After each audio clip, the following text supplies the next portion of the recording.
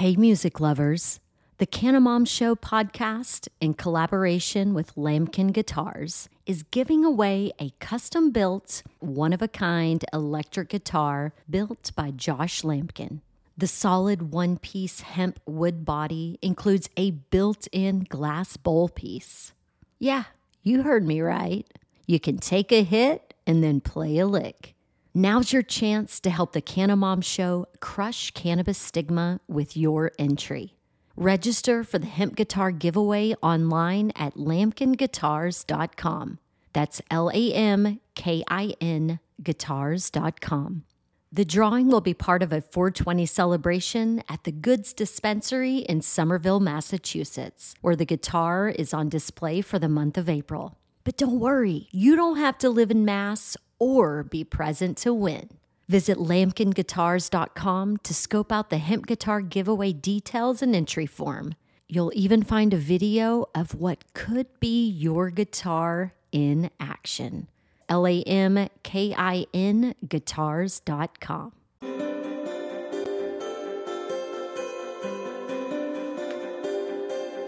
Hey everybody, thank you for tuning in to another episode of Cannabis Legalization News. We're going to be explaining some laws so that you can change them.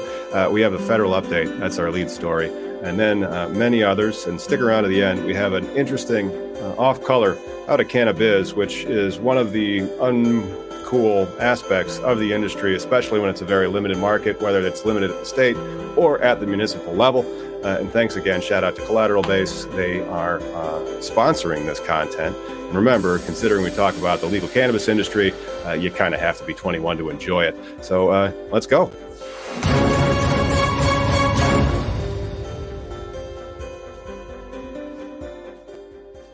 What's happening, Miggy? How are you? Happy Wednesday. We made it. We made it, and we have a whole bunch of news. The news out of the federal government, and you really thought it was going to be something, but then it turns out that it was a pretty good nothing burger to start off the week. And this is from 6 days ago. And so they were hyping this story after last week's show. Marijuana Moment was reported on it. So the Attorney General, the Justice Department said they will address marijuana issues in the days ahead. Good damn. Yep. So how is this a nothing burger? You see, then what happened was they didn't. And so they still haven't really said anything, but it had to do with the budget that they had. And so the budget came out, and then the budget still says what it used to have said. Hey, Tom, your audio, is it me or you that the audio is coming in and out? I don't know. For me, I hear everything just fine. Is everybody tuned in, like, subscribes, let us know if something is not going right with the audio. Do we sound good to you? Like I just thought it seemed like you're distancing in and out, and it could have been my connection or whatever too. I was just trying to check, like, especially when it's on a landline. You're like, that's the frustrating part. When you're plugged in hardwire, you're like, there's nothing else I can do. It's just the world that's all fucked up. Yeah, okay. Audio is coming in good on their end, and so hear everything. Man. All right, well, may just be yours, Miggy. Simply, yeah. All right. Well, hopefully he can pay attention and contribute. But then, so that was it. Merrick Garland said that he was going to be doing something, and it was vague and it was couched, and there really wasn't much that was going on. And then the budget stuff came out, and so the budget did not include anything new. And so the department was it. Honestly, what can the Attorney General do besides set a precedent as far as, like, okay, you're going to go after the marijuana people? Can they can't deschedule, right? No, in theory, they actually probably could. The Department of Justice and the Attorney General, I never used the Controlled Substances Act in court, ever. Like, I've got back into court recently, but it's on, like, what it always is, contracts, business. But in the Controlled Substances Act, they have given a lot of power to certain aspects of the executive branch. So, like, Biden could direct Merrick Garland to begin the descheduling process, under my understanding of it. Well, I haven't really researched it in a while. But does he have to direct it? Could Garland just say upon, like, hey, this is the right thing to do? Like, could that be a thing? Probably not. Probably not. But they can say what their priority and enforcement priorities are. And they've had that a lot. But this is some appropriations that came out. And so the Department of Justice in that appropriations was asking for money, like they do. And then they said they aren't going to expand the defunding. And so I was hopeful that the defunding would have been expanded by the Justice Department. And so right now, so the text they released on Tuesday didn't include it. Didn't prevent the Justice Department from using its funds to get in the way of the adult use industry. So that's still the law. They haven't changed the terminology from medical into state licensed or something like that. But they did. Go ahead. I was just saying it's kind of a waste of time. Like the fact that they didn't do that, right? Because I mean, do we really think they're going to step up at this point, right? The toothpaste is out of the tube, right? They're not going to be able to like start raiding stores just because of the CSA. Well, I hope so. But then maybe Merrick Garland's still going to say something. Maybe he's going to have a new type of Cole memo, the Garland memo, we'll call it. You're right. And it would specify how the Department of Justice is going to use or not use the allocated funds that it has at its disposal. And so like right now, they could just start shutting it all down. Yeah. Because they have the money to do it. It's just they don't have the political will or direction to do it. Well, and I think too the DEA, the Justice Department, most of the DEA, they're trying to create jobs, right? They're worried about losing their job. They're like, if we get rid of weed and making that a crime, what's going to happen next? You know, that's like the stupid stories about like the poor dogs, the canines that are like, oh no, they've trained all their life to like fuck with people. Now they can't. Yeah. Hey, didn't anybody ever think of the police dogs in the whole legalization rubric? While you're trying to do the right things, those dogs will be out of jobs, but they will still be very good boys. Maybe the girls too. I don't know. It's not all the federal cannabis legalization news that we had this week. So far, it's been a nothing burger or inference on Merrick Garland because they haven't said anything about their enforcement. And then the budget that they request from the Department of Justice, they still say they have money to be able to shut down the industry, not the medical industry. And there was a little something else as well out of Congress this week. So Congress is tackling hemp challenges, CBD marketing, marijuana research, and psychedelics in their spending legislation. And so that was reported earlier today. I mean, this is stuff we all talked about already, right? Like the marketing part, talking about the wellness issue, right? They're going to be looking at like what you can say for it, right? What you can say and back up, right? For alternative treatments. Yep. Let's hope so. But that's what they're saying. Marketing of CBD, updates of research for medical marijuana for vets, and investigations into alternative treatments. That would probably be the psychedelics for the PTSD. That's great, all well and good. And the funding that they are granting is for the Food and Drug Administration, Veteran Affairs, and also the United States Department of Agriculture. And they're also talking about hot hemp, right? Hot hemp, but they did a decent regulation, and so now they do have the hemp extraction regulation. So the committee, Congress intentionally expanded the definition of hemp to make sure that in-process materials aren't criminalized. This is big news out of Congress, which is great. Yeah. So like if you do enjoy the hemp products and did not want to be criminalized, good news. They've done a little bit more, and they said hemp extract regulation. So the committee is concerned about that. Therefore, the committee directs the USDA to coordinate directly with the DEA to present the industry with guidance and information on the in-process extracted material. It's like another layer of legalizing CBD, right? Can you imagine, like, when we do legalize cannabis, marijuana, weed, whatever you want to call it? This is it. It's going to be like just a step by step. How long has it been since the Farm Act was 2018? Right. We're 4 years into it. And then how many states have been messing with people with Delta 8? CBD I got an email from a client this week regarding Oregon creating a prohibition on synthetic cannabinoids, and would Delta 8 be included in that under their understanding of the definition of synthetic cannabinoid? Well, the definition also matters with the word synthetic, right? Because if you're actually getting it from the actual hemp plant, it's not synthetic, is it? But if you're doing like Marinol, where you're doing like, a lab creation, then that's synthetic, in my opinion. Wouldn't you think? Like, isn't synthetic itself? That's right. And so in our legal opinion letter, and if you want one of those, you can email me at tom@collateralbase.com or just visit collateralbase or cannabisindustrylawyer.com. And the point was that they were derived from that hemp, and therefore they're also extracted from the definition of hemp pursuant to the Farm Bill and the new AK Futures case. And so that AK Futures case also really helped to provide more protection to the cannabinoid derivative businesses, provided that, of course, those cannabinoids were derived from licensed hemp farmers that grew the hemp according to the rules, and then this new extraction guidance would really help. Something from this article is pretty cool. So, for the most recent VA spending bill report, the committee said it recognizes that the department has taken steps to clarify that simply working in the legal marijuana market does not render a veteran ineligible for a home loan benefit under VA. And it's working with lenders to improve communication with eligible lending institutions to reduce confusion. That's amazing because, you have to tell them where your income is. And you're turning people into criminals who shouldn't be. Yes, right. That's and then the legalization, and so now you have this process where people, and then banks will still say, you're a criminal, kick them out, and then the federal government will say, you're a criminal, but you're a licensed and regulated criminal, and so we're not going to enforce it, but we are going to tax you heavily, and you might get kicked out of your bank.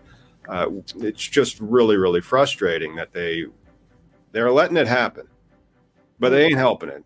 They're exploiting it. They aren't helping it get there quicker so that all these silly little things go away. No, they just kind of watch, Well, it's not a common sense approach. It's a who has the biggest dollar approach, who has the bigger investments, and what's, how many states have legalized it where it was a grassroots effort? Oh, the vast majority of all states that have ever legalized the cannabis plant did so by the voters' decree.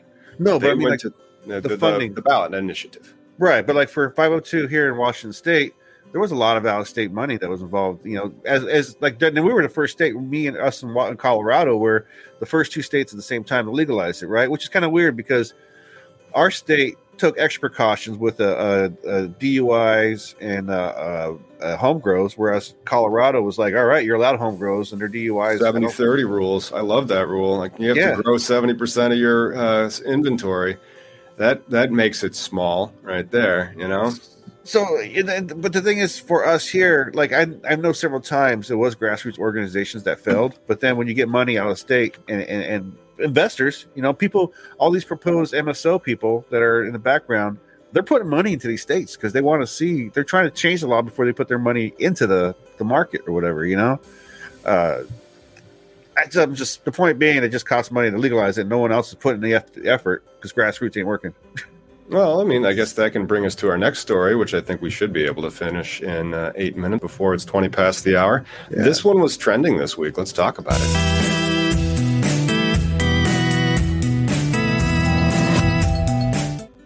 What up, everybody? Cannabis industry lawyer and Miggy here on Cannabis Legalization News, reminding you that New York is spending $200 million on marijuana social equity properties. Did you see this news this week? No, so that's didn't. Amazing. Oh, it's a good one.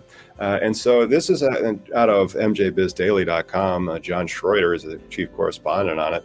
They are helping to set up and inject $200 million into the local marijuana real estate market, leasing up to 150 retail properties that would be given to social equity businesses, giving them a leg up in the state's new recreational market. Now, that's great.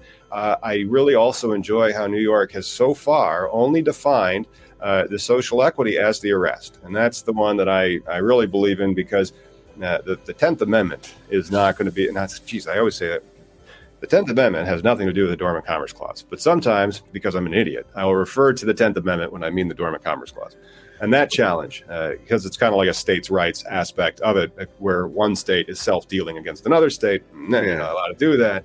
And so those lawsuits take forever, and they could still, in theory, come to New York. But they don't have the geographic locations that states like Illinois or New Jersey have, where you have to prove long-time residency, and so that literally is discriminating against out-of-state residents. Oh yeah, no, I totally get the that's a great equity part when it comes to, because social equity is very divisive term, right? When people talk about it in the business, but real estate, this is huge, right? Because this is really investment should be done. It should be given an investment, and like you said, the people who are arrested. So, because that's the biggest barrier when it comes to hey, I'm going to apply for this license, and here's my pretend place I'm going to be living at. Oh Who yeah, has but that kind of change? I know, but we get to talk about some New York dispensaries and how much we think it'll actually cost. So they're going to allow this, which is great, but then the application and the requirements that they have put out are very, very high. And so the Dormitory Authority of the state of New York, the agency overseeing the disbursements of the funds, and so they're scouting locations and they're looking for these real estate locations, but then they put out guidance actually for this state. And I'm going to go find that because I looked at it yesterday, but it says a PDF. So I have to find it, open it, and then I can share the screen. Well, here's something I find interesting too about this story. If you go, I don't know if you already have it still up. I have it up on my side, but this what they mentioned is the CBRE group. The so CBRE, right? It's a very large commercial real estate group. Well, it's not just commercial real estate. So they also do like in manufacturing. They're almost like a temp agency, like they fill in spaces in manufacturing. So it's just interesting to see a big firm like that who's got a big presence in tech and other industries that I've seen in manufacturing, that they're investing in cannabis. Like that's kind of neat.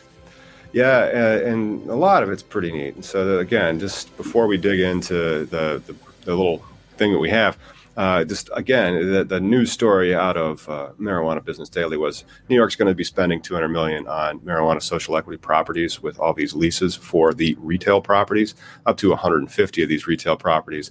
And then we were talking about the Dormitory Authority of the state of New York, and this is what they actually released. See that there it is, the Dormitory Authority for the state of New York, the DANSI. And let's kind of zoom in on that, and then let's spend a little bit of time before it's 420 discussing what is going to go in to these. And so they want it to be 3,000 to 5,000 square feet. And then they have, here's what you need. You need the sales area with reception, check-in, branding wall, kiosks. They tell you about the back of the house, product receiving, cannabis processing, vaults, quarantine, office space, general, janitor's closet, break room, mechanical room, if necessary. And then they talk about the security system. So look at this. Video cameras with 24-hour recording ability to produce a still color photo at 9600 DPI with a date and timestamp. You see, the security system is going to be expensive. Look at that. I mean, all together, right? So even if you give us property, right? Very much thank you for the property that this is going to be in the millions. I mean, the stuff that they need, like the doors, the minimum duties doors. They have so many things that are going into even the HVAC. Is that going to be included with the social equity thing, or is that just these are the rules? Are? Okay, but then it's kind of like a cart before the horse, or like one hand clapping. This is the state saying that they're going to do these rules and that they're also going to pay for it. They have the $200 million. That's just, ridiculous. But then what is the application going to look like? Because the application process now, if it's a complete application, great. Then it really just is, can you get the application done and qualify as social equity? And then if they set it up in such a way, where you qualify in social equity, is somebody going to file a lawsuit for saying that this is only available to in-state New York residents, and therefore it discriminates against me for not living in New York, and do the same type of 10th Dormant Commerce Clause challenge? I think the players who are going to be involved, who want to be involved, are already there, right? Mm-hmm. So you're not going to get a lot of out-of-state. I mean, you already have the out-of-state money that's going to be involved, probably, right? I'm pretty sure Cresco's and GTIs, and all but they need to know that they have the window and they have the ability to get in, and I think they probably will. But look at all this stuff. Oh, look, Benjamin Moore paint. Now that's what you call specific. Well, I was going to call it rent-seeking behavior, where you put yourselves into the regulations themselves, like BioTrack THC did for the seed-to-sale software in Illinois. It's kind of like when you have a professor and they want to sell you their book. It's a very nice. It sounds like a very nice, very safe, very secure backup generator. Don't forget about that. Remote access control, secure doors, 24/7 remote alarm, camera surveillance, and camera reporting equipment. And they also prefer if that HVAC for the data room and the vault and the point of sale stations are on that backup generator. This stuff ain't cheap, yo. At least $1 million. Oh, yeah. But I love that they have given this guidance, and then they say that they're going to build the 200 million of them. So this guy, it's interesting. Somebody's going to make money because that $200 million is going to go to build some very nice dispensaries. And then because the tenants, then what? They just lease with it. And so now the state of New York's turned it into like a cash flow for themselves. They're going to be their own cannabis real estate investment trust. Yeah. No, they gamified it. They figured out how to do it, man. We'll see. I mean, I don't know if the lawsuits are really going to be the way that you think for this one, because it's going to be such a big market, because there's going to be so much potential for, I mean, the culture, right? Like High Times was based out of there, but it was legal the whole time. Like, it's insane. You know, how long did it take them to get to California to open a headquarters there? More than a little bit. Yeah. More than a little bit. Hey, we've made it, everybody. It's 20 past the hour.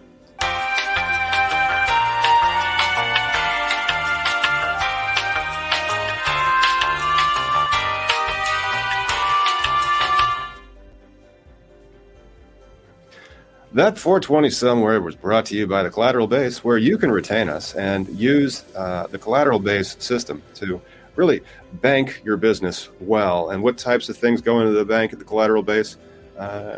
Your documents. A lot of documents do. And so go ahead and you can find out how to retain us there by visiting collateralbase.com. Moving on with the news. Nice. We got some pot stocks. Pot stocks.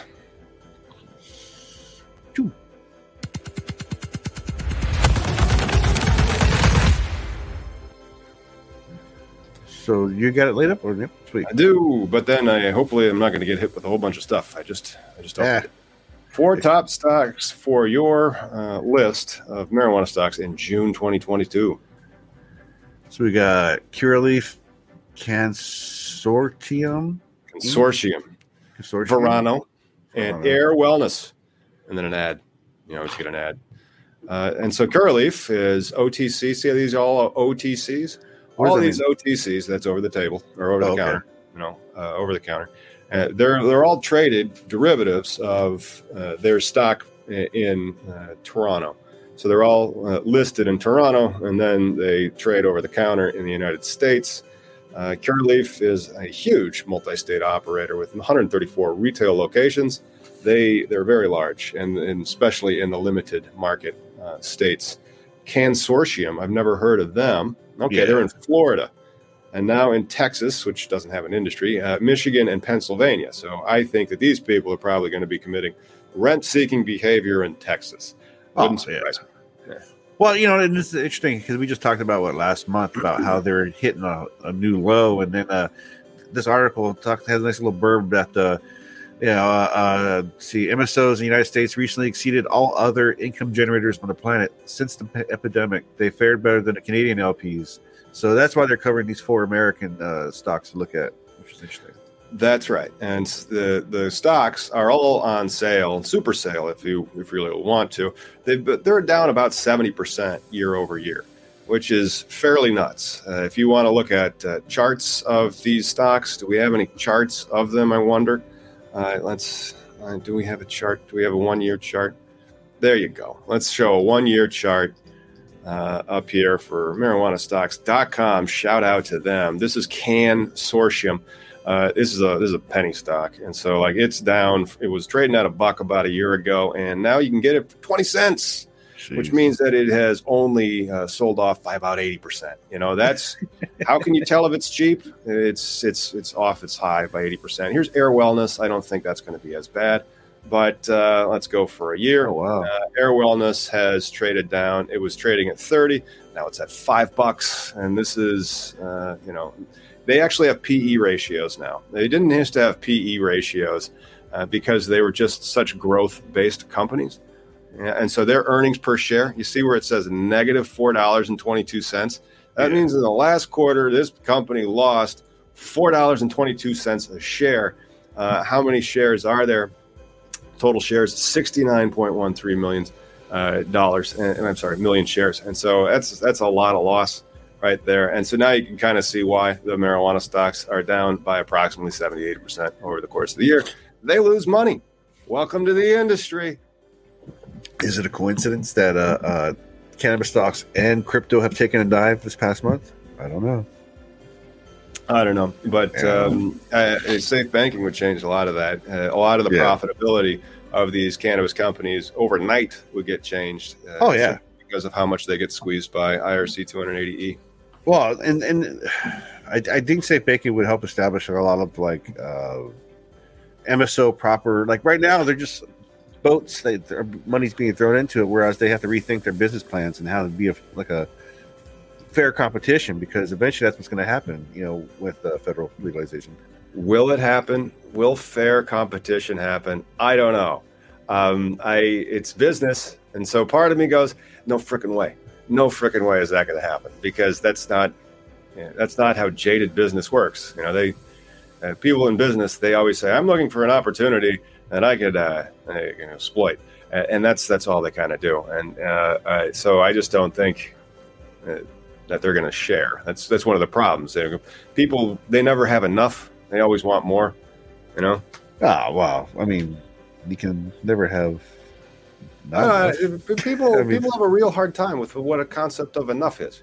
Yeah, that's true. I mean, like, I don't understand people who like some people got like a work drive where they just like, even after they make their first millions or whatever, they just keep doing shit. Like or they just keep taking shit. Some people just frickin' rob and lie and cheat and steal. But not all of them. A lot of them, but not all of them. Yeah. Do a little Name That Strain? Hey, Name That Strain would be pretty darn fun. It's either Name That Strain or International News. Which one? I thought we had the International News before the Name That Strain, but we can totally. No, it depends. It depends. Let's see. What else do we have in there? Decline, Name That Strain, history. Crap, I wasn't expecting. Cannabis. Yeah, let's do International and then Name That Strain. Yeah. Cool. You got that one? Oh, the International.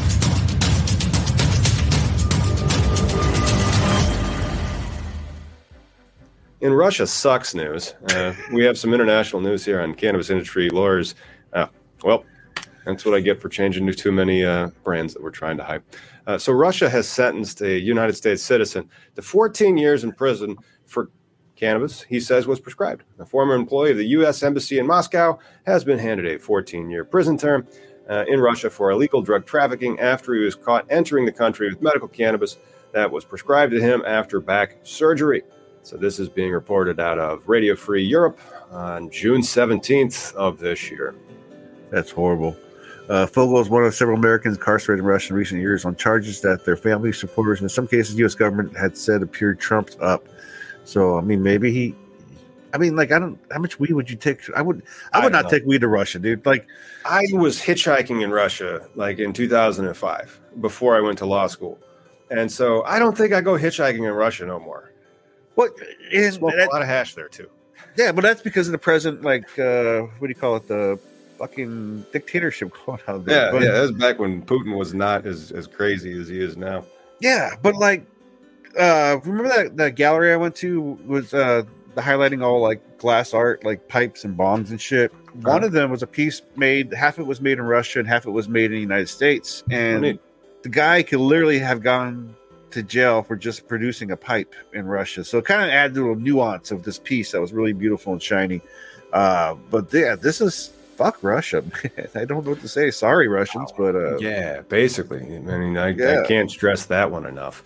Hey, if you guys agree, don't forget to smash those likes and click subscribe. Well, and it's funny. Well, go ahead. Like we can. Well, kinda... I saw an article besides this one that said because the war that Russia has created has expedited Ukraine's legalization. So I thought that was kind of neat. Yep, and then of course they also mention the other American detained by the authorities, basketball star Brittany Griner. She's been arrested in February for a vape cartridge, and she's still in custody. And hers was CBD, I believe. Wrongfully detained, but this has been happening. This has been happening where there's no justice in Russia. You know, we're so lucky that we actually have justice here. When you lose an election, there's all these safeguards that you can have before, like, you know, people need to like swear their oath to the Constitution, and America is a company. You know, it's a corporation, and so there are rules. But the problem, well, you should. But the thing is, the ones that say they do or don't, right? So it's like if I tell you I'm the best in the world, most likely I'm an asshole. So it's like the rule thing about like law and order. Well, that's the whole point of like legalization, right? Most cannabis consumers, there's a variety of people that smoke weed, whether they be from like hobos to rocket scientists. It's all. There's no one stigma, one person that it is a consumer. Like your smartphone or broccoli. Speaking of broccoli, yeah, and Russia sucking, I guess we can move into the name that strain. All right, let's do that.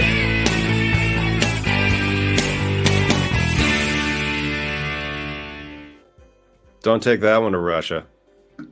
Oh shit! What happened? Hey, look at that. That is gorgeous. That's what we're fighting for, everybody. Right there. And if you're listening at home, you are missing a visual of a great nugget. So if you're on the podcast, cool. Next time, check us out on YouTube. About a half hour in, we play Name That Strain and then describe the weed. It's got some purples. It's got some fuzzy purples on there. There's some sugar crystals on it. I bet it's dense too. I bet you that little nodulars just like pop off when you break it off, like little balls. Mm-hmm. Oh, I love when that happens. Yeah. You said little balls. It's a girl. It doesn't matter. It is. It's a girl. So they're bracks. But the juvenile nature of people immediately. Just a 14-year-old giggling. And so, yeah, that's it. The pistols look great on it as well. And it does have some green. So it's kind of got a nice little purple and also some green. Nice trim. Hasn't been worked over very often, so I would love to smoke that one. Do we have any hints? Let's go over because I don't have the Name That Strain up, and I don't have the talent to be able to just say, hey, I got this. It's going to be this one. Yeah, let me look it up. No, it's everything, and this one is very. It's a lot of crosses. Oh, is it? Oh yeah. There's some Gelato 47. There's some Jet Fuel Gelato, some Thin Mint Girl Scout cookies, even some Sunset Sherbet in that. That is a flavor bomb. So if you grind that up and smoke it, you literally go to Flavor Town. Sam Quick, you're so close. So close. Hot chocolate, kind of, not really. Maybe if it was in a different language. And I don't think that's a hot drink, but it is a drink. No, it's named after a drink with a Spanish name. Actually, it can be warm. Not hot. I don't know. I haven't had that drink in years. I had it like last week. Well, there you go. And then we can kind of go over its and talk about its nose. It's a sweet mix of earthy, floral, and spicy notes, complemented by delicate, creamy notes. And whatever that kind of reminds me of the drink. That and it's named after a drink. Flowering tops have leaves that vary from light to dark. Green hues and deep purple shades. Brown. Oh, Andy Smith and Catherine from way downtown, and Catherine. Wow. And boys, like all three. Oh yes, that is the horchata. The horchata it is. Flurry of white resinous trichrome crystals, and that's what I would say about it. Flowering tops, leaves that vary from light to dark, green hues and deep purple shades, as you can see in that illustration nugget. Flowering tops of leaves that occasionally found with long orange hair round out the deep color spectrum of the colas. So it's a cross from Mochi and Jet Fuel Gelato. Mochi, a.k.a. Mochi Gelato, a.k.a. Gelato 47, is across the Thin Mint, Girl Scout Cookies, and Sunset Sherbet. And Jet Fuel Gelato has more of a mysterious background, but is believed to be Jet Fuel crossed with Gelato. A lot of gelatos in there. Yes. Yeah. Yes. I think I'm smoking a gelato right now, too. Shit. Wouldn't surprise me. We've had Jet Fuel. I don't have any gelatos. I like actually I like any weed. It's a fucking kid. I like any good weed. I'm not gonna lie. And if you guys do too, go visit us at facebook.com/freethc. You will be warned not once, not twice, but 3 times that we might not be safe, which really grinds my gears. Really does. But they haven't deleted the page. Right? 10 years they have deleted us. Damn potheads. They've just made it say, like, so if you try to visit our page, you may be asked if you have a drug problem. And I don't think you do. I just think that the country has a law problem. Yeah. The country has a law problem. An endocannabinoid system deficiency. Mm-hmm. It's a law problem. It's a morality problem because the law is wrong. Right? I believe that the law is also wrong. Yeah, damn block this porn fucking blocker. Yeah, you gotta always do that. And There then here's some crap that I didn't see coming, which of course, Oh, I saw this coming. Oh, it's irony. Personal Irony, studies. everybody. Oh, got you.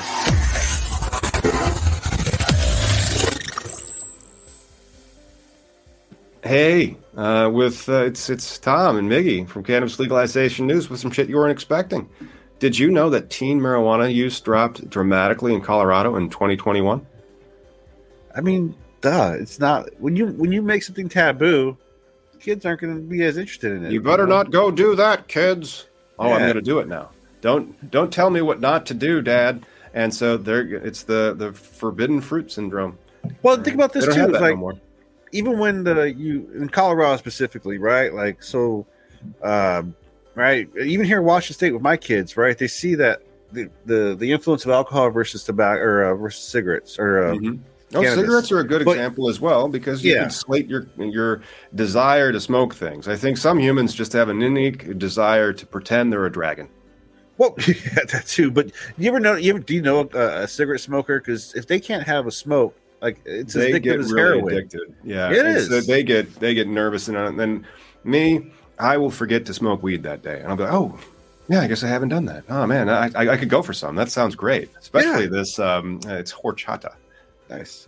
But or the only time like you really like realize like if you don't have weed, you're just like, that sucks. You're not gonna be all like, hey, want to get a little backyard action going on here so I can get some money for this? No, cannabis is not that kind of addiction. It's more of the addiction of fighting the bullshit.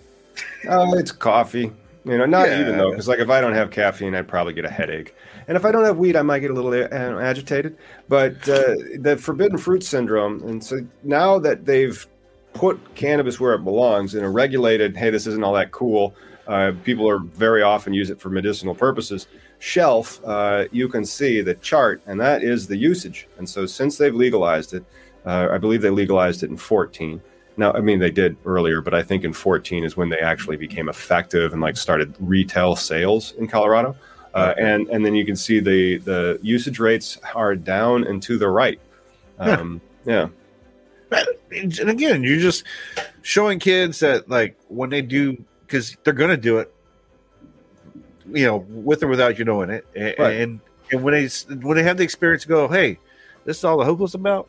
This is stupid. Kind of like HempFest. You're like, hey, 200,000 people all smoking weed, and no one's like, there's nothing crazy. It's just a hot sun and people enjoying themselves. It was like a big picnic, with music. But that's the thing about cannabis, with all the stigma and disinformation that we're fighting, is because it's like the difference between having a lounge, a smoking lounge, in a bar. The bar is going to, watch out, Oktoberfest. Smoking lounges.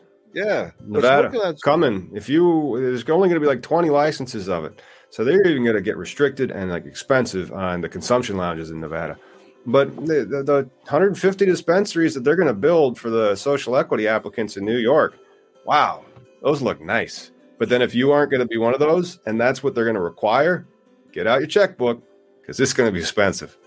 Well, it's all going to cost money, I think, no matter what. That's the unfortunate part of this. Is like any sort of infrastructure, it costs money. You don't have restaurants. Like I couldn't just open a taco stand tomorrow. I need to meet clean codes, pay. But there's a licenses path to get open to. You could do it fairly quickly, and then so the transferability of it and doing it fairly quickly. I really applaud New Mexico and to a certain extent New Jersey. New Jersey has one little, we're going to talk about it in How to Cannabis because I think that there's going to be this type of thing happening, and you hear it in the news. You heard it out of Massachusetts where they have a similar setup. And so some states have this dual licensing structuring. Shout out to all the dual licensing structuring states. That's California, Michigan, New Jersey now, and Massachusetts. And those were I think those are all. But anyway, the municipalities, they get a little rigged. They get a little corrupt. Sometimes, not always. It was a donation. Yeah, free money, man. Political contribution, please. Got a study out of an entrepreneur. Oh, is that the one that we skipped over? Yeah, if you want to. Yeah, that's another good one. Let's go over to more of these types of studies that are in the trends that you wouldn't expect. So it's adolescent stuff. Let's go over to the Ganjapreneur, bring them some stuff. Don't forget to sign up for their updates. 39% of millennial cannabis users consume the product multiple times per day. A new Frontier data report found that 39% of millennials that consume cannabis usually do it multiple times a day. I say take the word millennial out of it, and you got a good study. I guess, but I also like, and shout out to New Frontier data, because when you are creating market summaries, you need data, and they can provide it for you so that you can try to figure out what your TAM is, for example, your total addressable market. Well, I get that part, but with the cannabis consumer, how there's not one age or money bracket or whatever. I think a lot of times we group age brackets, millennial, boomers, whatever thing, Gen X, Z's, and shit like that, and really we're all the same shit. It's all the same. The only things that we have different are like our childhood TV shows and shit like that. But we're all going to end up being the same asshole no matter what. Oh yeah. There's just all one big pile of assholes, and so they go from one spectrum of asshole all the way to the other spectrum of asshole. Very few people that are nice. They're usually somewhere in the middle being exploited by the assholes on either side. Welcome to America. There is no healthcare. But I think most cannabis consumers are doing it multiple times a day, right? Like I know myself being a long time cannabis consumer, I have a couple bowls in the morning, a couple bowls in the afternoon if I can, and always in the evening. If I have it, I'm smoking it. Period. Yeah, I tend to enjoy mine, but the stuff that I have right there, that's that Purple Banana from Purple City Genetics, and I want to give a shout out to them. And that stuff, I only need to go through like a bowl of that a day. But let's go over some of the findings of this study, because data, why not? 49% of millennials shopping in the legal market spend between $50 and $200 a transaction at cannabis retailers. 39% of millennials who use cannabis do so more than once a day, but there is a greater disparity here between consumption rates of men and women compared to other groups. 77% of millennials can substitute cannabis for sleep medications. For example, sleep-related cannabinoids like CBN and THCP, and they are more aware of it. And 66% of millennials complies the nation's law generally believe that strain is important when purchasing cannabis, which is great. And so sales will be up in the future, and the customer should be more sophisticated and understand what a diverse product offering cannabis products are. Yeah, that's what it sounds like. It sounds like, because I think the millennial mark is the age group growing up with legalization, right, in different states. They're also understanding the plant better. They're also understanding like wellness and plant science, right? This plant, they teach it now. And so like you talk about school, they have education in college now. So they're actually finally starting to teach the plant. So that more people are going to come online that have none of that stigma, or substantially less of that stigma, because they were taught in school the exact opposite that people like you and me were taught in school in the 80s or so, where it was just say no. And you're like, hey, we're just all being brainwashed to this. Shouldn't we question their authority? Never. Write that kid up. Put him on probation. Well, and again, it was easier to control a segment of America, right? Fear-mongering, like, hey, Becky, don't smoke that joint. You're going to be like Sarah here, glued to the couch. No, I want that strain. I want that. Whatever just did that. Exactly how Gorilla Glue got its name. I'm telling you, man. But yeah, with the misinformation and the stigma being instilled in people's brains, that's why I think politicians, it's always safer to say no than it is to say, well, perhaps we were wrong this whole time. Right. Unless, of course, your constituency can make you checks, and then you have the donors, as we like to call them. They like to donate. Well, and that's always been the problem with like America's like the big, any government, right? Money's always going to drive policy and shit, which is unfortunate. It really is. It really is. And let's see, I'm trying to pigeonhole this one into a bumper, because like we've kind of gone for a bit. We did a trending and a shit that I wasn't expecting, though. This one really isn't history, but I guess it is. Let's do this one as history because it's more data. Another one of the studies has been done.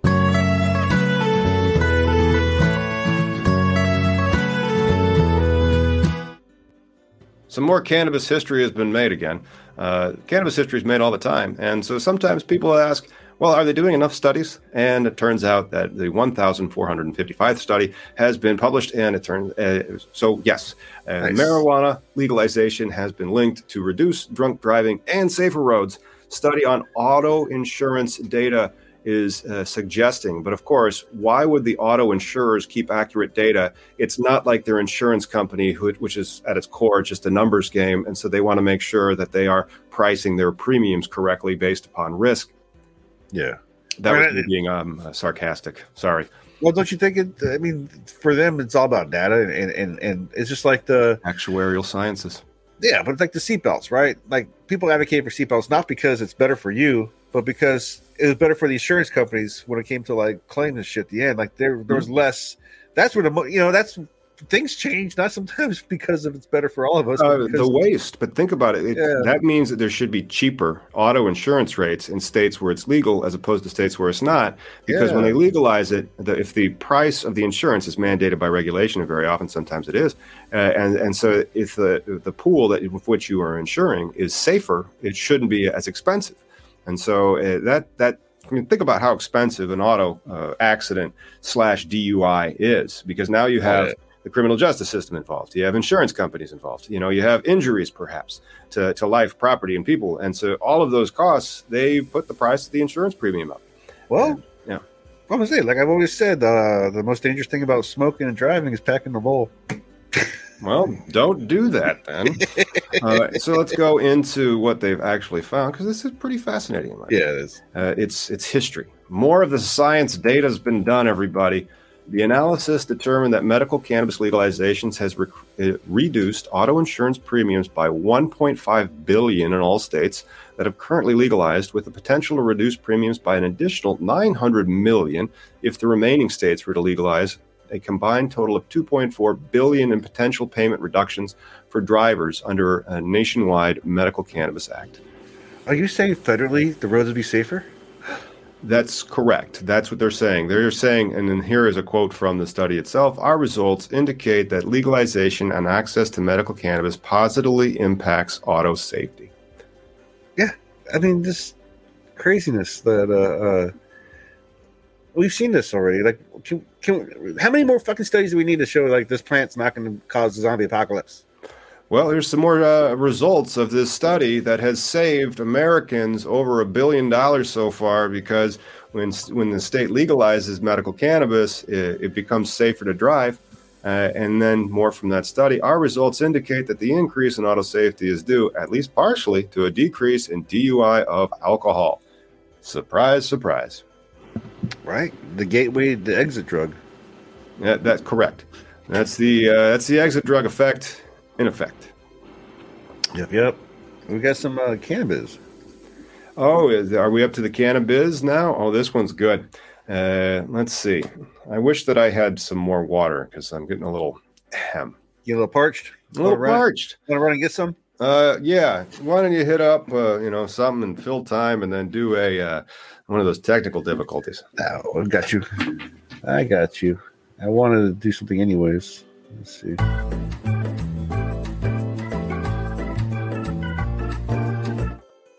I was thinking about doing something later. I hope to, but if not, if I don't get to it, I'm going to do it now. And so I wanted to share a friend of mine's YouTube channel and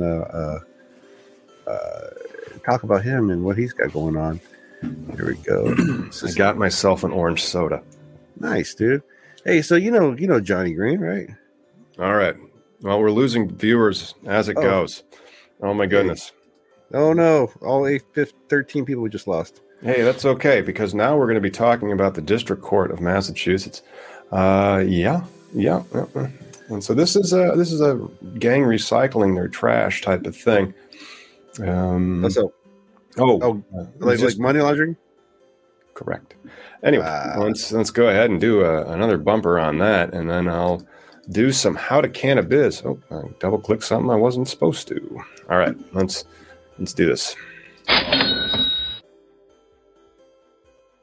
What up, everybody? It's me, cannabis industry lawyer Tom. You can reach me at Tom at Collateral Base. And today's very special episode of How to Cannabis bribes. We don't recommend them, but you see them in the industry quite often. Let's talk about it. And we'll also bring on Miggy. Let's see here. I'm going to remove that and add him. Yep. This is from the Justice Department. Coming out of the Justice Department, this was released on June 17th.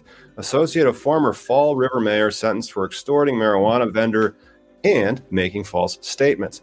Now, Massachusetts is similar to New Jersey, and maybe also your state, in the sense that a lot of power has been given to the communities.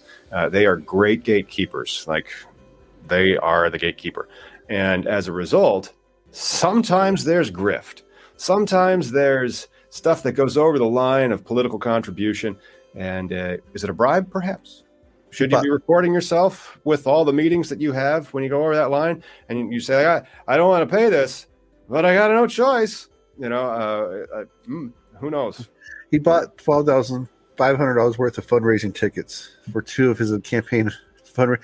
Like, that's some backwards way to funnel some money into shit. Wow, that's crazy. Yeah, he was sentenced to the U.S. Senior District Court to 3 years of probation because, you know, slap on the wrist and all.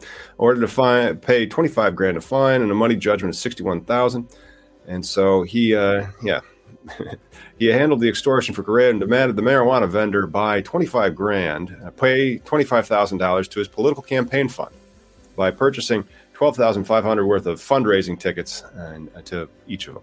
So there you go. That's for mortgage forgiveness. So it looks like $80,000 worth of shit this guy got or gave out. Crazy. Yes, and this was somebody who was related, an associate and co-conspirator, the former Fall River mayor. The mayor got ensnared into the extortion and also the bribes as the political contributions. And it is election season, and then people are trying to get cannabis licenses in your state, perhaps. So that is a tricky one. What do you do as the license holder? I mean, because maybe you're in a conditional period or maybe just applying. And that's the way that guy plays ball. Yeah, well, we've heard who's the one with a husband and wife in Florida? True Leaf. That was a great one. If you guys haven't checked that out, I think it's also on our How to Cannabis playlist. Check that out. But then go to the one like How to Win a Cannabis License for 2022. I'll do another one for 2023 when we're there. But one of the things was the have your spouse do the bribing for you. That was one of the top ways to get a cannabis license. Maybe you shouldn't do the bribes. You have to run the company. Have your spouse do it. And then we talked about True Leaf, you know. Oh, that's some good shit, man. That is kind of funny, but then he has to pay real money judgment back, and he's going to be on 3 years of probation. His political career is over. So, you know, to try to get that money, to get that power, in hindsight, really wasn't worth it. But, you know. Yeah. No kidding. I mean, to your life is crumbling after that. That's crazy. I mean, there's no going after that. Somebody asked me, Okie Sean asked me what year I became an advocate. I just want to say I helped collect signatures for Prop 215. So that was a while ago. It's been a while. Yeah, it has. It's been a while. Prop 215, I want to say 1996. And so if you were doing signatures, 1995 or before maybe. Yeah, no, it was interesting. I answered it in the paper. That's how I got that little gig because I had long hair down the middle of my back and no cares, no worry, and good abs. Well, you know, that very frequently corresponds to somebody in their 20s. Yeah, I was like 18, 19. And also teenagers, I forgot to mention. Yeah. Oh, shit, man. Yeah, so that's one of the things, you know, watch out for that in business, especially the cannabis business where you have the dual licensing structure and you have all this very, very local things. And all those people are running for political office, which is very expensive, by the way. So there's that fine line between a political contribution and, you know, extortion. No shit. I mean, just ways to do it. That's it. There's ways to do it. And that's one of the reasons, you know, go ahead and document them business records in the collateral base. We'll help you do it over at collateralbase.com. One of the things that you get as part of the software as a service is the ability to make all the corporate resolutions and meeting minutes that you want. So just have those meeting minutes, do the corporate resolutions, document that stuff, because then later, if somebody's auditing you, and the IRS probably will audit you, and then that might lead to these types of things, and you'd be like, well, why did you spend all that money on these political contributions? Oh, get the meeting minutes. And so I felt like I had no choice in my business judgment. I needed the license versus not having the license. It's very bad for my business to not have the license. Yeah. Oh, shit. I mean, that's just, again, business. We're talking, if you're looking to do this, you better have already $500,000, right, set aside somewhere. Oh, it's expensive industry. And so, like, depending on where you are, even if you're in Oklahoma, even if you're opening if you're opening a restaurant, I'd still say you should probably be budgeting at least $500,000. But, everybody likes to cut corners or chintz or not have enough capital. Those are the ones that fail. It might actually be why 3 out of 5, isn't it? It's like 66% or 60% of businesses fail within the first 5 years. Yeah, let alone cannabis with all the hurdles they have to go through.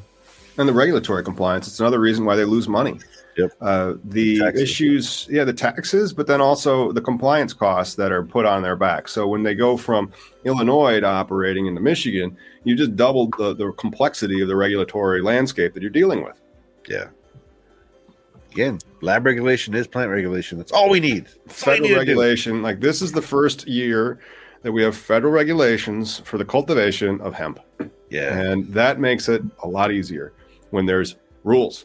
One rule, not 50 rules, one, Federally, too, for all the interstate commerce for these guys. So, yeah, good luck to you, Delta 8 and CBD and CBN. Hopefully it's all 100% plant extract, not synthetic. Well, that's the only one you have the coverage for is the natural extraction. And in our legal opinion letters that we like to sell, we explain the difference. And so we use, Dr. Meachel's work at Hebrew University, and we talk about how he has made synthetic cannabinoids in the lab. And we talk about HB-210, which, of course, is a synthetic cannabinoid that he invented in a lab in Israel. And that's what HB is, like Hebrew University or something. And then maybe it's HU-210. And the differences of what a naturally derived, and then there's the way they defined hemp was huge and very broad. And then the case in the Ninth Circuit, the AK Futures case, they just read it straight. And so if the cannabinoid product arose from the hemp plant, you should have protections. Hopefully, just get a lawyer like Tom. Yeah, that's if you're in the cannabis industry, hire a lawyer and an accountant like Tom. And well, I'm not an accountant. But you're a lawyer. But you got a lawyer. But you know accountants. I do make referrals, but I also always like to cover my ass because then, while I do understand this particular provision of the Internal Revenue Code, I am not a tax lawyer. Yeah, make a referral. So anything else that we got to discuss for the good of the wonderful people that are tuning in and our members and then our viewers and the people that download and take us on the podcast. And then, of course, those nice people that have given us 5-star reviews and then mean tweeted us mercilessly. Yeah. Now I'm gonna try and do I want to do another video again, probably later today, maybe tomorrow. But I've been trying to, again, it's all about I know a lot of videos in my head that I want to do, but this one in particular, I'd like to do highlights, right? Mm-hmm. We got to do the puns. But I'd like to highlight some other, content creators. So look for that. I'll be live again. And when you see the thing, it will just be a local one live, not a pre-recorded thing. And thanks for joining us, man. All 101 so far today. Yep, 101. See you on Sunday. I think we're still looking for a guest, but I'm going to get back to work. I got some complaints that are due by July 7th. Get those SOPs done. Oh, yeah. Get them done. See you soon, guys. Bye. All right.